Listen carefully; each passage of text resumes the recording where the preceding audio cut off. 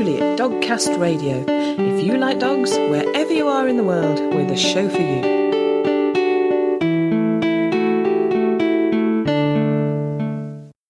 Hello and welcome to episode 208 of Dogcast Radio, which you can find at dogcastradio.com. Coming up, we have a lovely, happy story of a dog who found the right human. I then met her and fell in love with her. I walked in and I just knew it was her. It was the one. And we have the Dogcast Radio News. But before all that, we hear from Kat Chrysostom, who has developed Benefab, which is a beneficial fabric which may be of help to your dog. But it was a very dramatic experience of her own which led her to the invention. Today I'm talking to Kat Chrysostom. Hi, Kat. Hi, Julie. Thank you so much for having me. Thank you for being here. Thank you. So, I mean, your story is amazing and you've been through so much and I can't wait to share this with people. But take me back to the beginning of sort of what happened to you, that the path that you were put on. And there was an awful incident with your horse, wasn't there? Take me back to that. Yes. Yeah, it has been quite a journey since that day. But, so the story all started back in March of 2011. I was, believe it or not, actually studying pre-med in school. Everything was going seemingly perfectly, and was looking at med schools and really had a heart for medicine. I'd grown up in an animal-loving family, full of medical professionals, and was sort of predestined for that field, you could say. So I was studying in school, took a spring break opportunity, a vacation down to Florida, which is now where I reside, and was riding a friend's horse back to the barn. We were walking up an embankment. It had been a beautiful ride. It was a beautiful day. Everything was going great. We were walking up an embankment over a very large drop for drainage. It was about a 15-foot drop over a sort of makeshift kind of bridge, and the horse stumbled. And unlike most stumbles, he didn't catch himself, and we actually tumbled over the anchor rope that was on the side of the bridge, and it resulted, we both tumbled, obviously, to 15 feet down, and it resulted in a triple fracture of my C2 vertebrae. Wow. Which left me paralyzed, and I was told that the horse wouldn't live, and he fought for weeks and ended up losing his life, and really left me fighting for mine. Yeah. Wow. What? So, I mean, for most people, that's, and I guess for you as well, that is sort of an awful, awful traumatic experience, and certainly life-changing. Yes. Yeah, it absolutely changed my life forever. I mean, I can look back on it and say that was truly a split moment in time that changed my trajectory of life. And so it's really been, it was a fight for survival at the beginning, and it was a tremendous fight to regain my mobility. Thank God I was blessed to, so it was a triple fracture of my C2, which is also known as a hangman's fracture. The same fracture that Christopher Reeve had. Oh, wow. Who starred in Superman. Yes. Yeah, that left him wheelchair bound for the rest of his life. I had a lot of other injuries. I was on a ventilator and had something called pneumothorax. I couldn't, breathe by myself. I mean, there was a lot of other injuries, but I was put into a halo traction device, which I'm not sure if you know what that is. No. Yeah, or the listeners. So it's actually, I mean, I kind of jokingly say it resembles a medieval torture device. But it's a metal halo with a sheepskin-lined carbon fiber vest. And it has 4 rods, 2 in the front and 2 in the back, that come up. They're metal rods, and each rod has a screw on the end, and it's basically screwed onto your skull. Has 32 pounds of pressure. Total, 8 pounds on each rod, and it holds your head off of your spine. So it gives your vertebrae the room to heal. If you will, it's kind of a cast for your neck. And I was put into that, which is a very old school technique, but they opted to do that because they knew surgery would solidify paralysis. And I was very blessed that my spinal cord wasn't severed. However, it was very bruised. So it was this like, is it going to heal? Is there going to be permanent damage? And there was just this huge question mark on my case. And it took me a solid 18 months to regain mobility. Wow. But I did. I regained full mobility, and it was a huge push and a lot of, tears, of course, and a lot of motivation that took me to get to that point. But what got me there was a holistic therapy. So, yeah, it's really an interesting journey. Wow.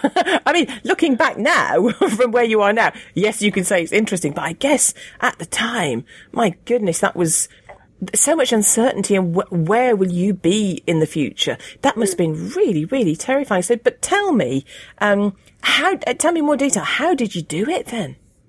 Yeah, and it was terrifying. It was definitely, it was fear of the unknown. It was like, what is going to happen? And it was truly living, a moment by moment sort of life. But I was in the halo, and I was on, like I said, I was on a ventilator. I was also on a morphine drip for quite some time. So it wasn't an induced coma, but it was pretty much in and out of consciousness. It was the world was moving on, and I wasn't, I was bedridden and immobile, and my whole life had changed. And I said earlier, I was studying, and I had lost my academic scholarship. Obviously, athletics I was also at school on an athletic scholarship. I was riding horses in college. And of course, I lost that. I was told I would never ride again and, perhaps never walk again. So, I was in the halo for just over 3 months. When I was taken out of that, I was put into a hard neck collar and started transitioning off of some of the pain medications and off of the morphine drip. And that's really when my reality set in, and I actually realized, like, wow, my life is completely different. This is never going to be the same. And that's really when my fight began. So I started exhausting everything that I was doing a lot of forms of different physical therapy. I was, pressing myself on a lot of different medications. I had a lot of nerve pains, and what I was realizing is that every medication I was taking was giving me a side effect that then we were treating with another, and it was just this domino effect. And so one day I was basically pleading with my neurologist, just saying, look, I've exhausted all of these methods. Like, nothing is working. I had regained mobility in my left side, not my right. And I was just pleading with him, and he, in a very offhand way, recommended red light therapy. And I had never heard of that. No. And to be totally honest, I mean, I was from a Western medical professional family. Like, all these holistic things just to me sounded kind of hocus pocus. But at that point, I was willing to try anything. Yes, yeah. So I ended out, I actually looked into it. I Googled it. I found there was a local office very nearby to where I was staying that offered this therapy, and I went and sat in front of a red light solarium, also known as far infrared light therapy, and for the first time since the day of my accident, I was able to fully be mobile and walk out of there. Wow, that quickly, yeah. Wow. Yeah, it was incredible, and I just knew that I was onto something. Now, I lost mobility quite quickly after that. Within about 2 to 3 hours, I was losing my mobility, so I dove into research, and having, been from that pre-med background and having sort of this inclination towards science, I understood it. I understood what the therapy was doing, and it was reducing inflammation in my spinal cord. And so I was able, to move, and that inflammation was coming back. So of course my next purchase was a light of my own, and I ended up using that light every day, twice a day for almost 18 months, and completely brought myself fully back and fully mobile, and really don't have very many lingering issues. I mean, I have pain and some alignment issues in my neck, and some arthritis, but nothing that I can't live with. That's for sure. Oh, gosh. So I mean, when you think about the future that you could have been facing, that is amazing, isn't it, really? Yes, it is terrifying. Wow. It is really terrifying. Yeah. Yeah. And, wow. Of course now, like, we can talk about it, in a matter of 5 minutes, and it's like, oh, yeah, it was quite a journey. But, I recently published a book, and it was so much, and of course, like, I would love to say, like, oh, yeah, I just kept pushing forward and, I gained my mobility back. Yeah. But it was so much more than that, I mean, it was really terrifying. And the fear, certainly some days were horrible and some days were a little brighter. But, I mean, the fear was just all consuming. Yes. Yeah. And, yeah, it was a very hard fight. But, yeah, that holistic therapy really gave me not only my mobility back, but really gave me my life back. Yes. And gave me hope, for the future. Yeah. Yeah. I mean, and 2 things spring to mind. It's one thing if someone says to you, right, if you work hard for 18 months, you will be where you need to be. But you don't know that at the time. So you're working, you don't know the time scale, and that's one of the frightening things. Yeah. And then, I mean, the other thing is, in that situation, it's easy to feel sort of at the whim of the fates that you're not in control. So for you to find something that makes you at least feel in control and did actually give you control back, and you could, own your own health and your fight back to health, I think that helps as well. So that's, I mean, well done. That really is amazing. But then you, having fought your own fight then, how did you come to the point of thinking, well, now I'm in a much better place, I can help animals? How did that come about? Well, I have, I've always been a huge animal lover, and I grew up on a farm with about every animal that you could imagine, and it wasn't a working farm, so probably against my father's wishes, we took everything home, sheep, goats, dogs, cats, everything. So I've always been a huge animal lover, and when I had the accident, I was told I would never ride again. I had been riding horses my whole life. I actually lost my dog in the accident, which was horribly traumatic, but he was a very big, powerful Weimaraner, and there was no way that I could have taken care of him, and nobody could step up and take care of him. And that was all, I mean, I was really quite out of it, during that time when all of that was happening. So when I came to and understood what had happened, like it was, my scholarships were gone, my dog was gone, just my whole life had changed. And I wanted to find some way to stay connected to animals. And, in a very odd, I don't really talk about this often, but in a very odd way, I was sort of fearful of people when I had my accident. And coming back, I felt like, I think I was just so emotional and so sensitive about the whole thing that it was like for people to ask me questions, or even the thought of being around people or somebody bumping into me, like I was just so sensitive and so afraid. And so I really connected with animals on a deeper level than I ever had before. And so I wanted to find a way that I felt like this therapy could be used for animals and for people, and more people should have known about it. And so I really dove into research, and I actually found, believe it or not, a group of engineers in Taiwan that were perfecting a fabric that they claimed were doing the same thing as this red light therapy that I was using so successfully. And quite candidly, when I read it, I just thought, how in the world could that happen? Like, how could a fabric do that? And so I reached out to them. I ended out actually going to Taiwan, and on that trip, I of course couldn't pack my light.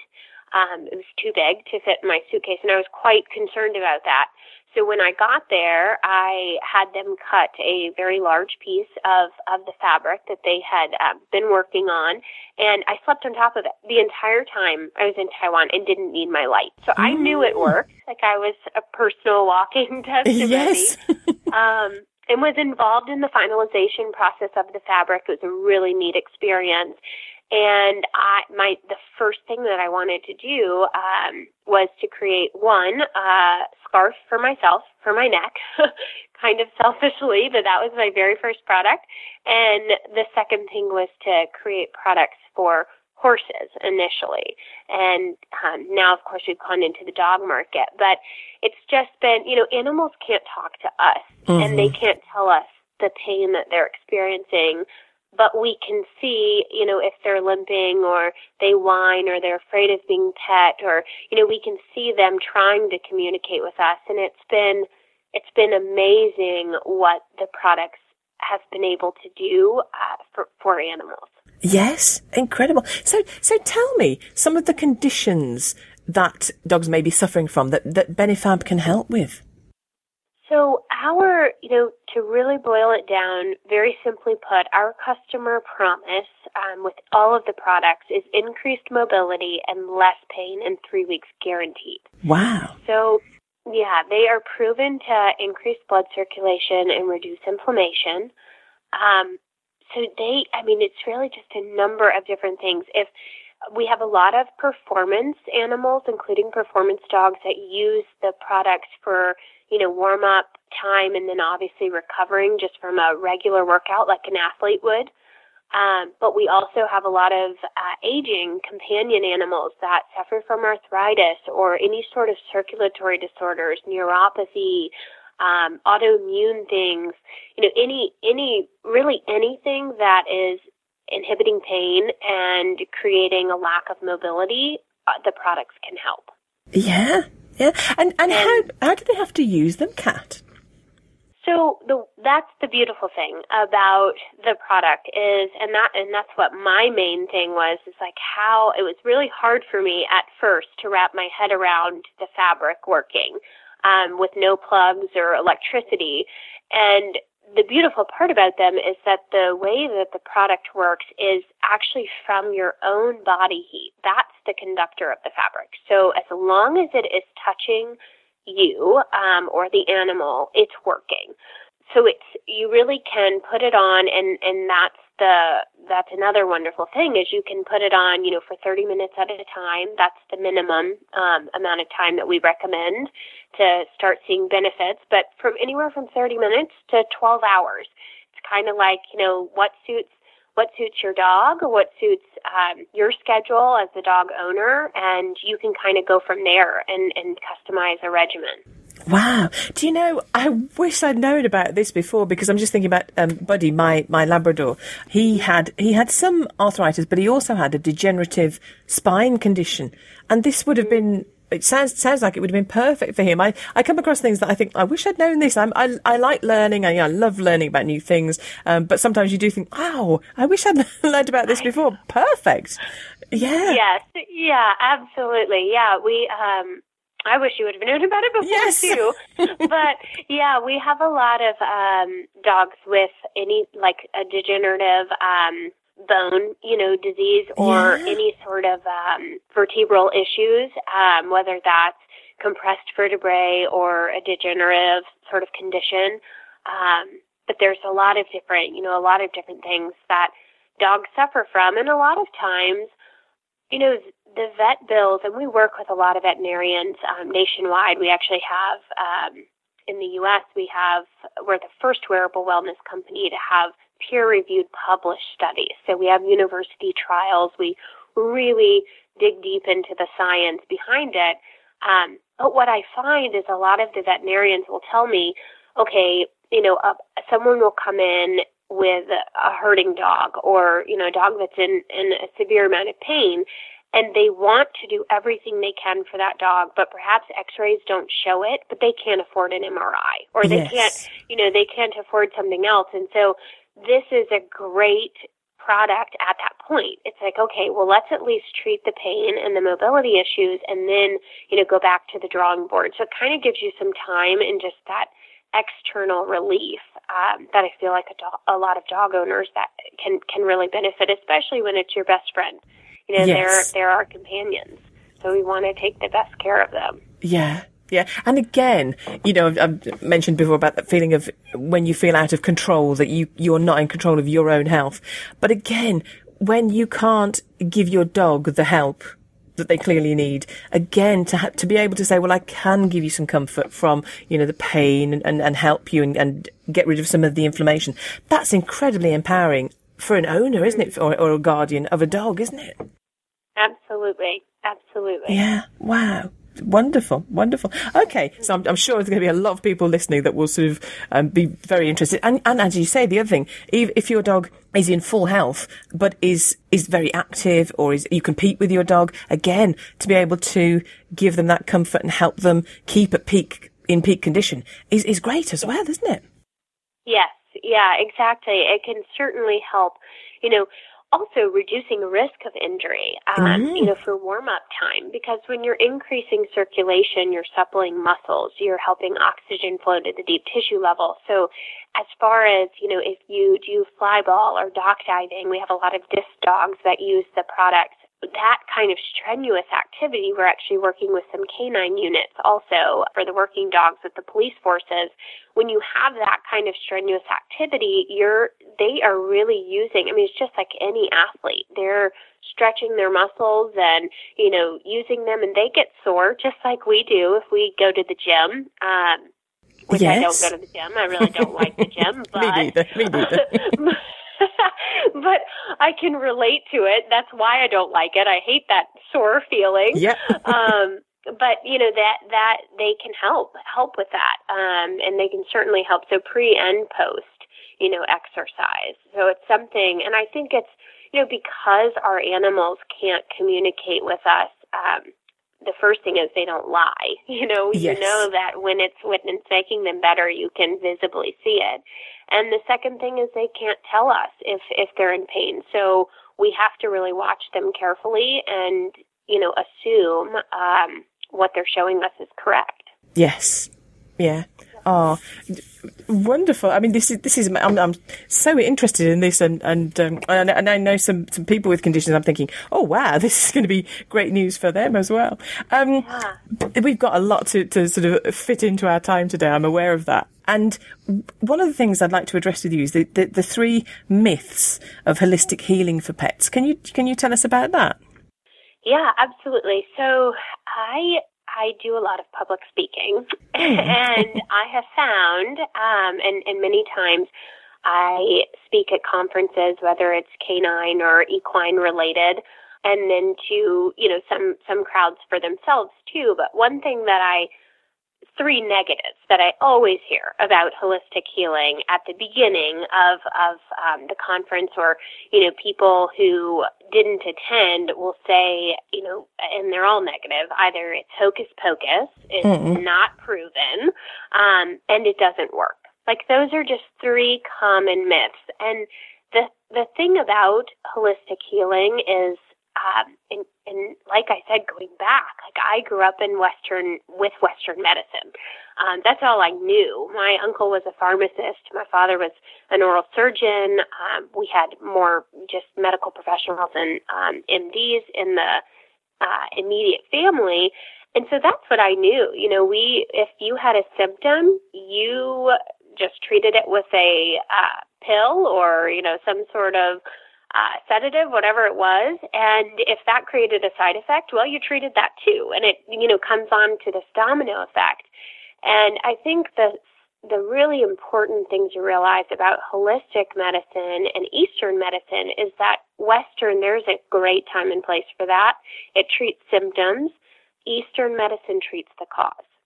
So if we're not looking to treat the cause, we can't treat the entire picture by just treating the symptoms, because then we're constantly chasing something.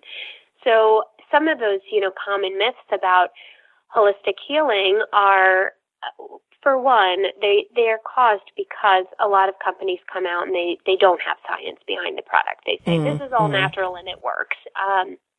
So the first thing is, you know, do your research. Just because it's natural or holistic doesn't mean that it doesn't work. You know, there's a lot of science that we have behind the products. They are proven. So that's the one thing I really tell people to focus on. And also, they're wonderful herbs, and you can treat so much through nutrition and diet.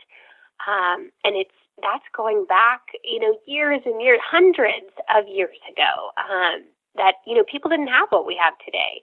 And arguably, a lot of people were healthier. Yes. So I think we have to look at, just because it's holistic doesn't mean it's not proven. Do your research, find what's proven. But many times, if you can find the correct holistic aid, then you will treat the cause. So you'll just inevitably stop chasing the symptoms, and you'll actually get control of the problem. Yeah. I think as well, it's about sort of finding what works for you. So be open-minded and don't be anybody's fool. As you say, do the research, look at the science, but be open-minded and see what works for you, for your dog, for your horse. Try it. Yes, absolutely. Absolutely. Yeah. And, and look for other people's, verified testimonial. Look at what other people have used it for. And every animal and every person is different. They're going to respond differently. So yeah, exactly. It's doing your research and being open-minded and buying from companies that do guarantee, their products. What I feel like there's so many, companies out there, especially today, that are small businesses. They're kind of flooding the marketplace, and they make a lot of promises. But when you really start digging, you realize, okay, well, there's really no guarantee to those promises, Yes. It's just all about research. And I love that you said that, because it's so much about being open-minded. Yeah. Yeah. See, well, we have this discussion at home, you see, because my Mr. Dogcast is very scientific, and sort of, he would be one of those people saying, oh, holistic and not necessarily, and, poo-pooing. But so it's lovely to hear that from you as well, that to say, no, there is science behind this. So, check it out, actually. So that's great. He's very into the science. So, and that's good. I can, I can tell him about this one and say, no, yes, there is science. You can relay the message. Yeah. Yes. Excellent. Okay. So tell me about the partnership you've got with the ASPCA. Yeah. So we partnered with the ASPCA last year. At the beginning of last year, I felt like there was such an opportunity to give back, and especially when it comes to animals that are in pain and rescues. Like a lot of rescues, we all know they come in with baggage. Mm-hmm. None of them are, from a loving home, been loved all their life and turned into the shelter. It just doesn't work like that. And so many of them have, sadly been either beaten or, have been run over or whatever it is. A lot of the animals are suffering. And I felt like not only could our products work, but also a portion of our proceeds go to help the rescues and the animals. And so we partnered with the ASPCA. We're business ambassadors of the ASPCA, and we also do work with a lot of local humane shelters, and we, work on a case-by-case basis with them. So the ASPCA is sort of the overriding organization, but we also do a lot on the local levels as well. So it's nice it's the beautiful thing when you can see the products giving back, but also, treating, when those animals go into their new home, the product's able to go with them and continue helping them. Yeah. So it's been a really fun thing to see. Oh, lovely. Do you know, I'm hearing about more businesses doing this, about sort of making it, profit, making a living, but putting something back and helping animals, people, whoever needs that help. And I think this is the future of business, and this is what we need to look at as consumers, isn't it? That we need to choose to give our money to businesses that are trying to make the world a better place, not just trying to make as much money as they can. And that's definitely the way forward. Yes, absolutely. Yep. I think it's becoming more and more evident, especially now. We are in an opportunity to give back, and our world needs us. Yes. It needs businesses to do that. And so, yeah, it's been really fun. Yeah. Yeah. And I mean, I'm sure people are going to be intrigued with your story and want to find out more. So tell me about the book you've written. So I wrote the book. It's called Broken to Branded, and I initially set out, I've always thought that riding was very therapeutic for me. Riding like not riding horses. I actually do ride now. Believe it or not, I am back in the saddle. I have a lovely horse that I trust, and, we just pleasure ride. But, I mean, riding pen to paper yes. has always been very therapeutic for me. And during my recovery, it was really, I mentioned earlier, like I was very guarded with people. And so it was really a way that I could still communicate and get my feelings out. And I had no intentions of writing a book. I would just write and whatever I was feeling and, on those days. And so as I became emotionally healed and physically healed, I started to speak, and a lot of people would say, I want to know everything. Like, do you have a book? And so I pulled out all those papers and started looking through it and ended up composing a book. It's called Broken to Branded. It touches a lot on the entrepreneurial journey itself. And so, but really the subtitle kind of says it all. It's Broken to Branded, Surpass Your Fears, Find Your Purpose, and Take Control. And that's really what it helps people do. Yeah, yeah. Excellent, lovely. I mean, it's been so fascinating talking to you. Where can people find out more about you online? What's the best link to give them? Yes, it's benefabproducts.com, and that's Benefab like beneficial fabrics. So BENEFAB products.com. And the book is available there as well as on Amazon, so they can also find it at amazon.com. Smashing. Is there anything that we haven't had time to talk about that you'd like to say? I don't think so. This has been fantastic, and I so appreciate you having me on. I feel like, any of these things, you could go on for days and days, yes. But I think we've kind of touched on all of it, and I'm sure that some of the listeners might have some questions, but they can reach us through the website and certainly reach directly out to me as well. What an amazing story of Kat's triumph over incredible misfortune and then turning what she'd learned into something that can help others. We have the link Kat mentioned on the Dogcast Radio site. And if you find Benefab helps your dog, do get in touch and tell us about it.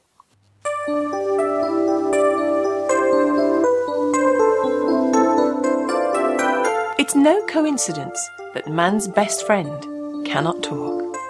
Unknown author. You're listening to Dogcast Radio on www.dogcastradio.com. Now it's time for the Dogcast Radio News. Guard dogs can be a very efficient deterrent to ne'er-do-wells who intend to trespass on your property, but it's worth remembering that dogs are only human. Hang on a minute. Dogs are human. Okay, canine then. Yes, which is better than human. Much better. This story concerns a massive hound cross called Brickleberry in Canada, who has apparently been tolerating a bear coming into his garden to eat trash in return for the bear bringing him deer bones. Apparently, this is the third time the bear has bribed his way into the garden in this way, and Brickleberry's owner, Jesse Jordan, is complaining online that each time he has to clean up the mess the bear makes. His Twitter posts have caused quite a stir. So we wondered what reaction you have to this story. Is it just a bit of fun? Is it a very clever bear or maybe a clever dog? Are the two animals cooperating, or maybe the dog is being lulled into a false sense of security and actually in danger from the bear?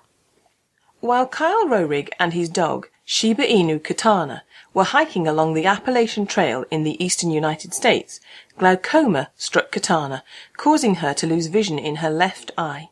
They went home for Katana to have surgery, returning to their hike when she had recovered. But when Katana lost the sight of her right eye as well, leaving her completely blind, Kyle's confident trail buddy was gone. Being blind dented Katana's confidence to the point where she was incredibly nervous even moving around the house. Kyle took a calculated risk and took his dog to the Florida Trail. The trek involved alligators, snakes, busy highways, and disappearing paths, all major hazards for any dog, but particularly dangerous to a dog that can't see. But the gamble paid off, and gradually Katana started to get her confidence back. hiking 200 miles of the trail herself, with Kyle carrying her the rest of the way. Having coped with the trail, Katana finds life at home a doddle, and definitely has her zest for life back. And from a dog who can't see to dogs who lead people who are sight impaired, guide dogs have to be relaxed about encountering anything their working life might require. So recently, 70 guide dogs in training in California, USA, boarded an Alaska Airways plane to Hawaii. However, the plane did not leave the runway, and after 20 minutes on the plane, during which time most of the dogs simply lay down and fell asleep, everyone disembarked. It was all part of a training exercise to familiarise the dogs with everything plane travel entails. An important aspect of travel is finding out where the conveniences are. Où sont les toilettes? Exactly, so the young dogs headed out to the patch of artificial grass which serves as a canine ladies' and gents' bathroom. They had all gained valuable exposure to the sights and sounds and smells of a busy airport, and still had bags of energy and enthusiasm to head home and carry on with their training. In the UK, lungworm is becoming an increasing threat to dogs. Wales in particular is plagued with the potentially fatal dog disease.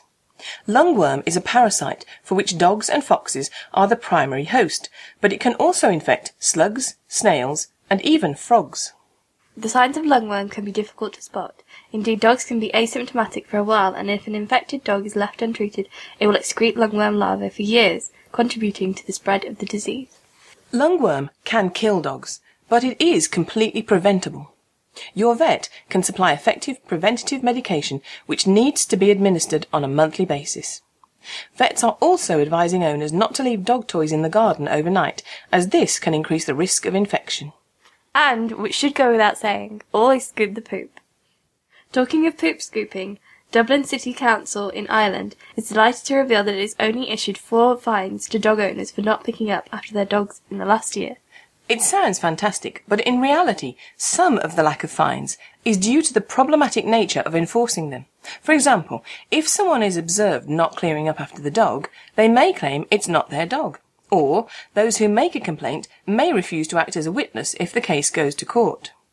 The council is attacking the problem in different ways, even hiring a talking lamppost to issue verbal warnings to dog owners that they should pick up the poo. Humour is also employed, with signs erected advising, want to start yoga? Start by bending over and picking up your dog poo, known as the downward dog position, then put it in the bin.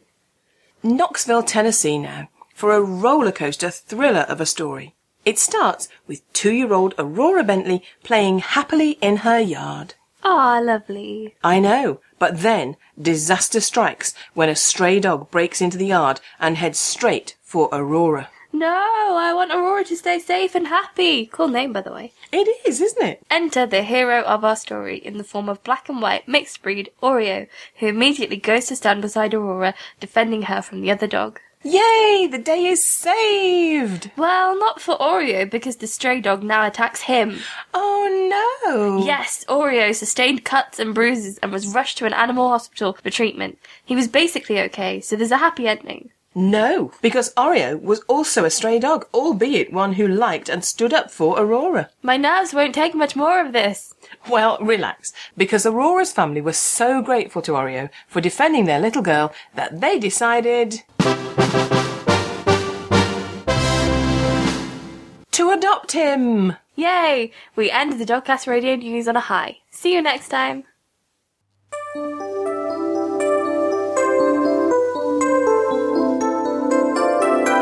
No one can fully understand the meaning of love unless he's owned a dog.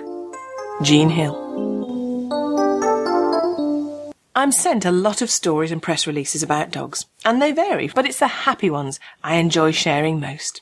To me, having a dog is all about love. You love the dog loves you, I am H.O., and you both make each other's lives better. So the stories I enjoy most are, I guess, good love stories. And when I read this one, which was sent to me by the Mayhew, I knew I wanted to talk to the person involved and tell you about her story. Dushanka Singh is the fundraising officer at the Mayhew, and when she met a dog called Jada, who was brought into the rescue centre. Well, do you know what? I think I'll let her tell the story. Jada was found by a member of the public. She was hiding in a bush and she was very skinny. She'd recently had puppies, so she was still lactating, covered in cuts and bloody wounds and lots of scars across her body, really badly infected ears and mucky eyes as well. But thankfully, they brought her into Mayhew, and she wasn't microchipped, so we weren't able to reunite her with her owner. She spent 7 days at Mayhew, and then we actually didn't start the adoption process straight away because she was so underweight and so needy and I guess quite nervous as well. So we gave her a bit of time to settle in. But yeah, and then once she was, getting a bit better, after she'd stopped lactating, I then met her and fell in love with her. I was actually having a meeting with someone who wanted to support Mayhew, and they were actually late. And so I said to one of the kennel staff, do you think I could just see a dog while I wait? And he was like, oh, this is Pebbles was her name at the time. This is Pebbles, come and say hi. And I walked in and I just knew it was her. It was the one. Oh, that's lovely. Isn't it funny how with some dogs, just like with some people, you just click and that's it and you know? Definitely. Definitely. And, working at Mayhew, I've seen a lot of dogs in my time, and there have been a few that I've been interested in, but after meeting them, I've realised they're not the perfect match for me. They need a different type of home, different owner. So when I met her, she was nothing like what I was looking for either. I like big Staffy crosses. She's a very tiny Staffy cross. And I wanted an older dog as well, but just after meeting her and looking into those eyes, that was it for me. Yeah. Oh. So tell me, what was the process then? Because it wasn't, I'm imagining you work at the Mayhew, so you can just say, I'm just going to pop this dog in my handbag and take her home tonight. Not that she's that small, but you know what I mean? So tell me the process then. Well, I had to do exactly what, adopters do. So I had to do the whole interview process with our adoption officer. I also had a dog at the time who sadly since passed. So my dog Kelsey had to meet Jada to see if they got along, because if they didn't get along, that wasn't going to happen. So, it was quite a stressful time because I fell in love with Jada, and I'd spent a lot of time with her, like on my lunch breaks and things like that. But if my dog didn't get on with her, that was going to be the end of it, because my dog always, was the priority ultimately. Yes, yeah. And thankfully, after the adoption interview, both dogs met, and, they got on fine. My dog, she's not overly obsessed with other dogs. She just kind of says, "Oh, there's a dog," and which was great. And Jada listened to all Kelsey's cues, and they got along well. They even on their first meeting exchanged a few kisses and had a bit of a cuddle, and so it was really good. Oh, and then. Yeah, I had to pay the adoption fee, and then I'd fostered in the past, so I didn't have the home visit to be done because that had already been done. And then a week later, I took her home. Oh, lovely, lovely. And that must have been so happy, obviously, for you. Tell me about Jada's reaction to that. Oh, she was really nervous, and she was really skittish. I'd been spending a lot of time with her so that she really could, trust me. And when I brought her home, she just followed me the whole time. She just wouldn't settle. I think she was very much, checking out her surroundings. But she also looked to Kelsey quite a lot, and she saw that Kelsey just sat on the sofa and was happy to do nothing. And she very quickly learnt that, hey, you don't need to follow her around. You will get food, you will get this, and you will get that. You just sit and do not much, and it all gets given to you on a plate. So I think she was very helpful to have Kelsey to help Jada, see that everything was fine, and there was nothing for Jada to be scared of, because looking at Kelsey's body language, she was, asleep most of the time, really. Yes. It does help, doesn't it, to have an older dog or an established dog that sort of sets the tone like that? Yeah, definitely. And, even in terms of going out into the garden and things like that, Jada didn't really want to go outside very much. And she still doesn't really like to be outside on her own. She's getting better.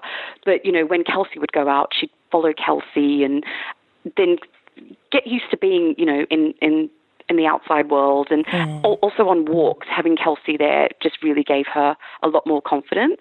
So it worked out really well. Yeah. I think it would have been a lot more difficult for me to show Jada everything was okay. But looking at another dog, I think she picked up on that, much quicker. Yeah, absolutely. And now she's been with you a while. Is she sort of relaxing a bit and finding life a bit happier? Oh, yeah, she's loving life. She comes to work with me a few days a week and then goes to daycare on the other days. And we go on lots of adventures together. She loves going to the park and loves playing with other dogs. And, even in the house, she's now starting to go into different rooms without me. So, she's recently started sleeping in the lounge room rather than in my bedroom, which I'm a bit sad about, but also really pleased that, she now feels so comfortable that she doesn't have to be right by my side. So, yeah, she gets better with each day. And more confident, and she's a real energetic and fun-loving dog. She really enjoys when people laugh at her. So I think she likes to, just having people look at her and, give her that positive kind of feeling. She really enjoys it. She thrives on it. Oh, isn't that funny? That's just woken a memory in my mind, because my Labrador, he understood, obviously he'd internalized that laughter means humans are in a good mood.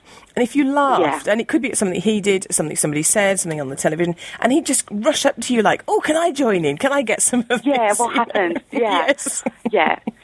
So, she definitely picks up on that, especially in the office when she does something silly, and everyone's laughing at her. And then, the little clown inside comes out and she's like, well, what else can I do to get this reaction?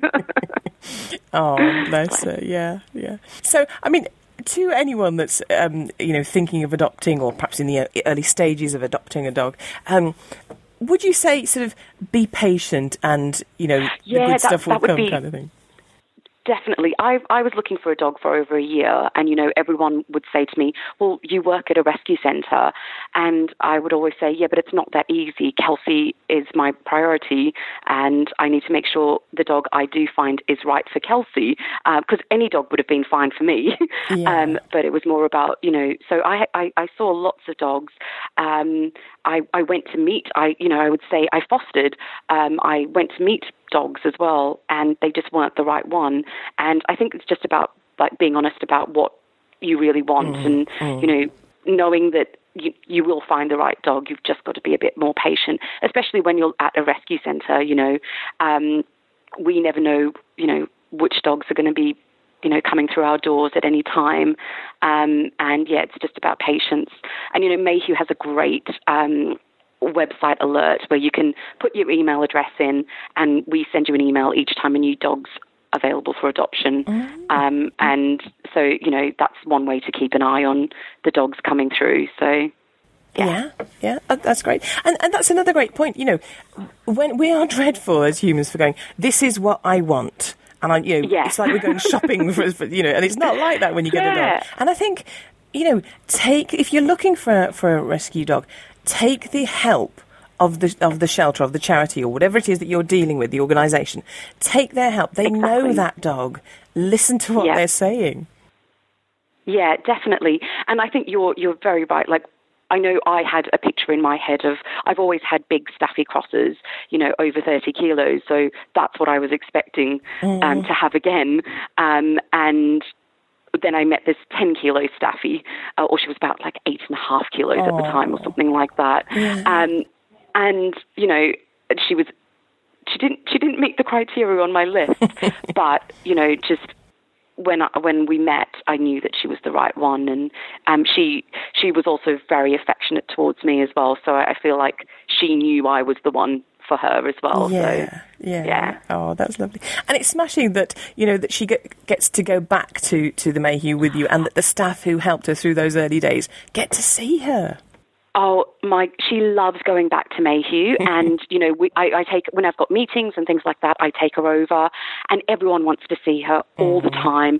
Everyone wants to give her cuddles, and she when she knows we're going there, she drags me, and I've got to come on, no pulling on the lead, but she just loves going back. She loves seeing everyone. Everyone loves seeing her, and everyone wants to know about her training. So every time we go, we show them the new trick that we've been learning. And so, yeah, it's great.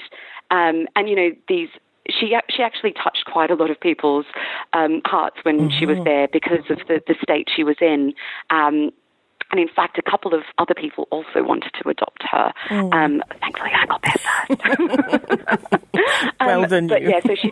Yeah, she did. She touched quite a lot of people. She had these big eyes that just looked at you with just wanting, all she wanted was love. And so it's nice for people to see her, especially the vet team and the kennel staff and the animal welfare officers. It's great. And she loves going back. She knows that, that she's got such positive experiences from that place, and loves going back. Yeah. What a great testament to the care that the Mayhew take of animals, that she likes going back there. It's, it's positive. It's a happy experience for her. Yeah, definitely. And, the kennel staff walk the dogs through a certain gate, and she often tries to push me through that gate. I'm like, no, darling, we go to the main door now. But, she loved being there, and she was so happy, and she got so much love and attention. And, I wonder, it's hard to know what she'd had before coming to Mayhew. So, yeah. But she's certainly getting lots of it now. Yes. Well, it's lovely, and it's so nice to be able to share a positive, happy story. So thank you very much. Where can people find out more about Mayhew? Our website is probably the best place to start. It's www.themayhew.org. Or on our Facebook, we're always talking about the dogs and cats. Don't forget the cats. The cats and dogs up for adoption on our social media as well. So Facebook, Instagram, Twitter. Oh, isn't that lovely for both Dushanka and Jada? We have photos of Jada on the Dogcast Radio site, dogcastradio.com, and a link to the Mayhew website too. If you and your dog have a great love story, get in touch. I'd love to share it with everyone. And that's it for now. So until next time, look after yourselves and your dogs. Thanks for listening to Dogcast Radio, available from www.dogcastradio.com. That's DOGCAST radio.com. If you'd like to get in touch with us, and wherever you are in the world, we'd love to hear from you. You can do so in a variety of ways. You can contact us on Skype with the ident Dogcast Radio. That's all one word, Dogcast Radio. By email, you can contact me on julie@dogcastradio.com. When contacting us by email, if you have the facilities, please record your questions or comments and send them to us as an audio file. That way we can include them directly in our programme. We can accept most formats, for example WAV, MP3. All these methods of contacting us can be found on our website, which is www.dogcastradio.com. And as ever, the final word goes to Jenny. Why did the dog jump off the boat? Because he saw a catfish.